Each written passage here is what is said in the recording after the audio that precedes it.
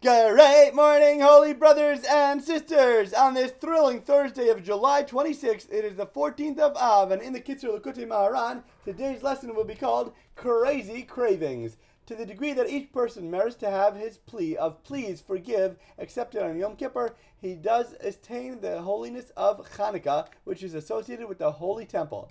Now, the essence of holiness of the Holy Temple, which is elicited on Chanukah, consists in the attainment of the holy knowledge to know and to make known that God is the Lord, since when a person has knowledge, it is as if the Holy Temple were rebuilt in his days. Brachas 33a.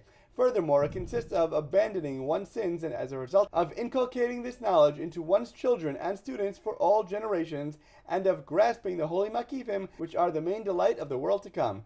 These makifim are drawn down through the kindling of the holy oil of the Chanukah lights, and by the kindling of this holy oil, a person also receives livelihood and sustenance drawn from the source of desire.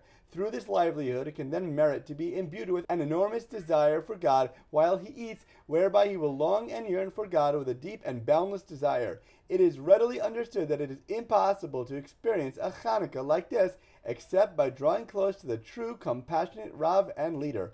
Fortunate is he who merits to find him. When we merit true teshuvah, we literally light up and can shine upon the world and receive more brilliantly the infinite illumination.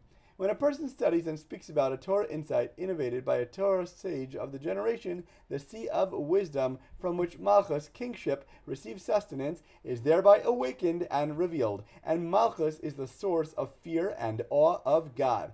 As a result, the fear of God possessed by the sage who innovated the Torah insight is also awakened, and it is this fear that allows his words to be heard and to endure for generations to come. Consequently, great fear and awe of God fall upon the person who is studying this sage's Torah insight. Torah sparks ignite others until flaming torches light the world on fire. Teaching number 8.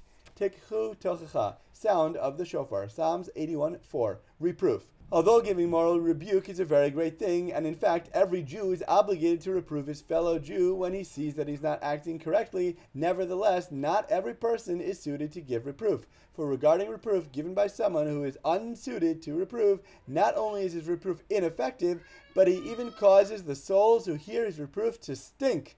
Consequently, he weakens their souls and he interrupts the flow of bounty which comes to all of the worlds that are dependent upon these souls. For the only person who is really suited to rebuke the Jewish people for their sins is the one who can instill those souls who hear his rebuke with a good fragrance, and the only person who can do so is someone who has attained the voice that waters the Garden of Eden, Genesis 2:10, from which all fragrances and all fear of God grow. This voice is the song that will be sung in the futures. Nowadays, it is almost impossible to properly rebuke. So, instead of worrying about others' ways, look to learn from everyone and everything around us to help better ourselves. Through the nourishment of the body, which is the craving for unnecessary food and drink, the nourishment of the soul is thereby weakened, and fear and awe of God is thereby marred. Fear of God is identical to the good fragrance, and it is the primary nourishment of the soul. The more we seek physical pleasures, the more we drive away our spiritual source.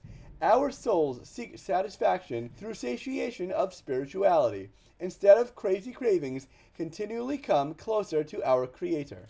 As always, thank you so much for learning together. If you enjoyed this lesson, please remember to like, comment, share, and borrow. And please God, we'll learn again tomorrow.